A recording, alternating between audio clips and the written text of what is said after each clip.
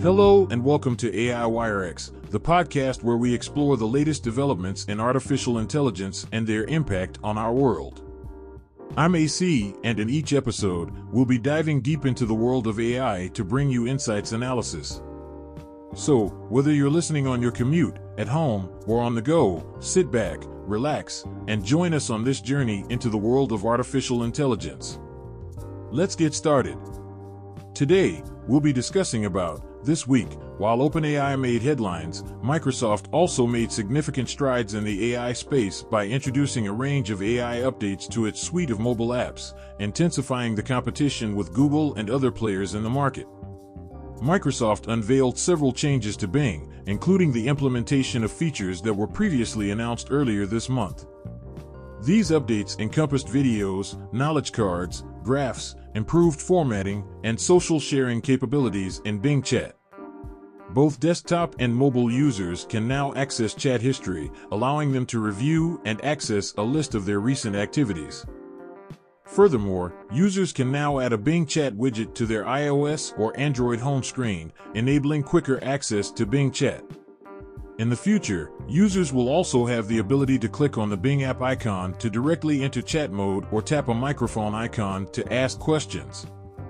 Microsoft is also working on a feature that will allow users to initiate a Bing Chat conversation on their desktop and seamlessly continue it on their smartphone. The company plans to roll out this functionality by next week. Additionally, voice input support has been expanded to include more countries and languages. In addition to Bing, Microsoft introduced updates to other apps, such as the SwiftKey keyboard app. This app now has the capability to compose text based on user-specified parameters related to subject matter, tone, format, and length. Microsoft suggests that this feature could be particularly useful for composing emails.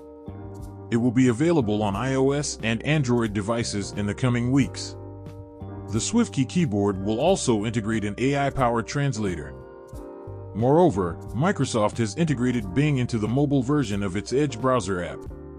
Users can now ask questions related to the mobile website they are browsing, including requesting article summaries.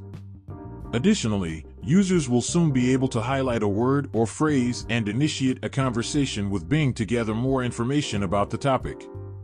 Notably, Microsoft has rapidly introduced updates to its suite of mobile apps. Bing Chat, for instance, was launched just 100 days ago, and Microsoft has been consistently shipping new features since its debut. This recent wave of updates coincides with Google's unveiling of its AI chatbot, Bard, at the I/O developer event.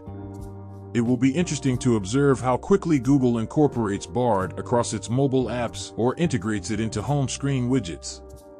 Currently, Google is testing AI features through Search Labs, which houses several projects, including AI-powered search features, AI and Google Workspaces, the smart note-taking project Tailwind, and the generative music maker MusicLM.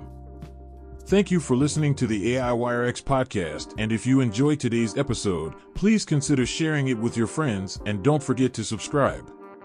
See you to the next episode. AC out.